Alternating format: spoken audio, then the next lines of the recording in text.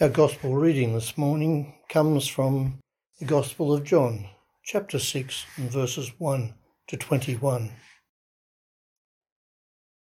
After this, Jesus went to the other side of the Sea of Galilee, also called the Sea of Tiberias.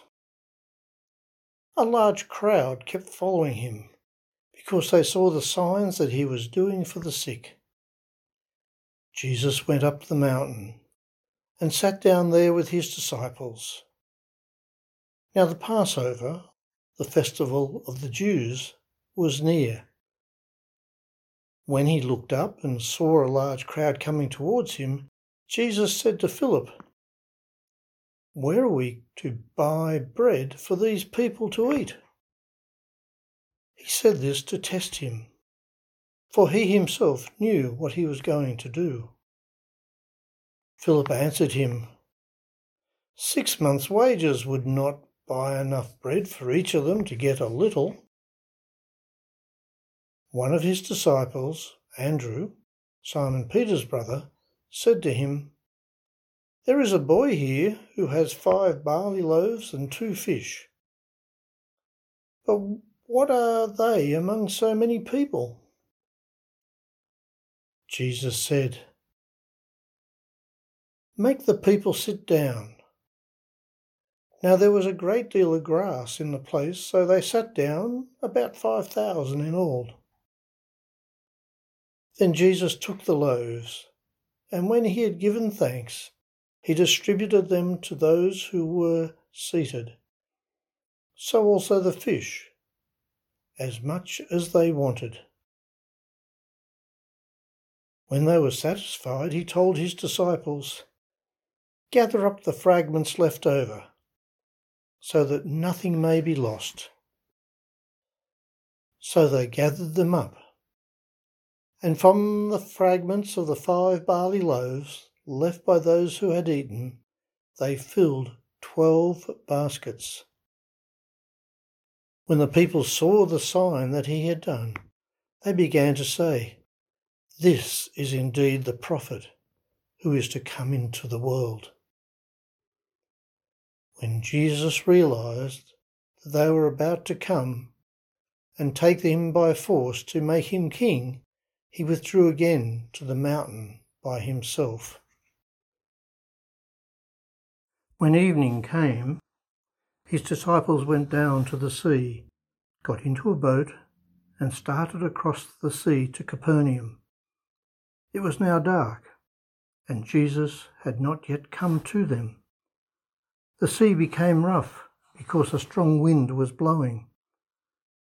When they had rowed about 3 or 4 miles, they saw Jesus walking on the sea and coming near the boat, and they were terrified. But he said to them, "It is I. Do not be afraid." Then they wanted to take him into the boat, and immediately the boat reached the land towards which they were going. Our second New Testament reading this morning comes from the book of Ephesians, chapter 3, and verses 14 to 21. Because of the overwhelming goodness of all God has done for us in Christ, I fall on my knees in gratitude. I pour out prayers of thanks and praise to the God who conceived us, to this God in whom every people of every place find their life and their true identity. I offer up prayers for you too. God overflows with rich and vibrant life, and I'm praying that through God's Spirit this overflow will be channeled into you to put new steel into every fibre of your being. I pray that through your trust in Christ, He may put down roots in your heart, and that you may put down roots in His love.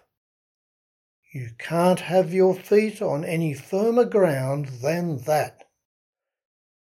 I'm also praying that you and all God's beloved people might somehow be able to fathom the astonishing extent of the mysteries God has opened to us, even though they stretch from the depths of the earth to the outer reaches of the galaxy, from horizon to horizon, and from here to eternity.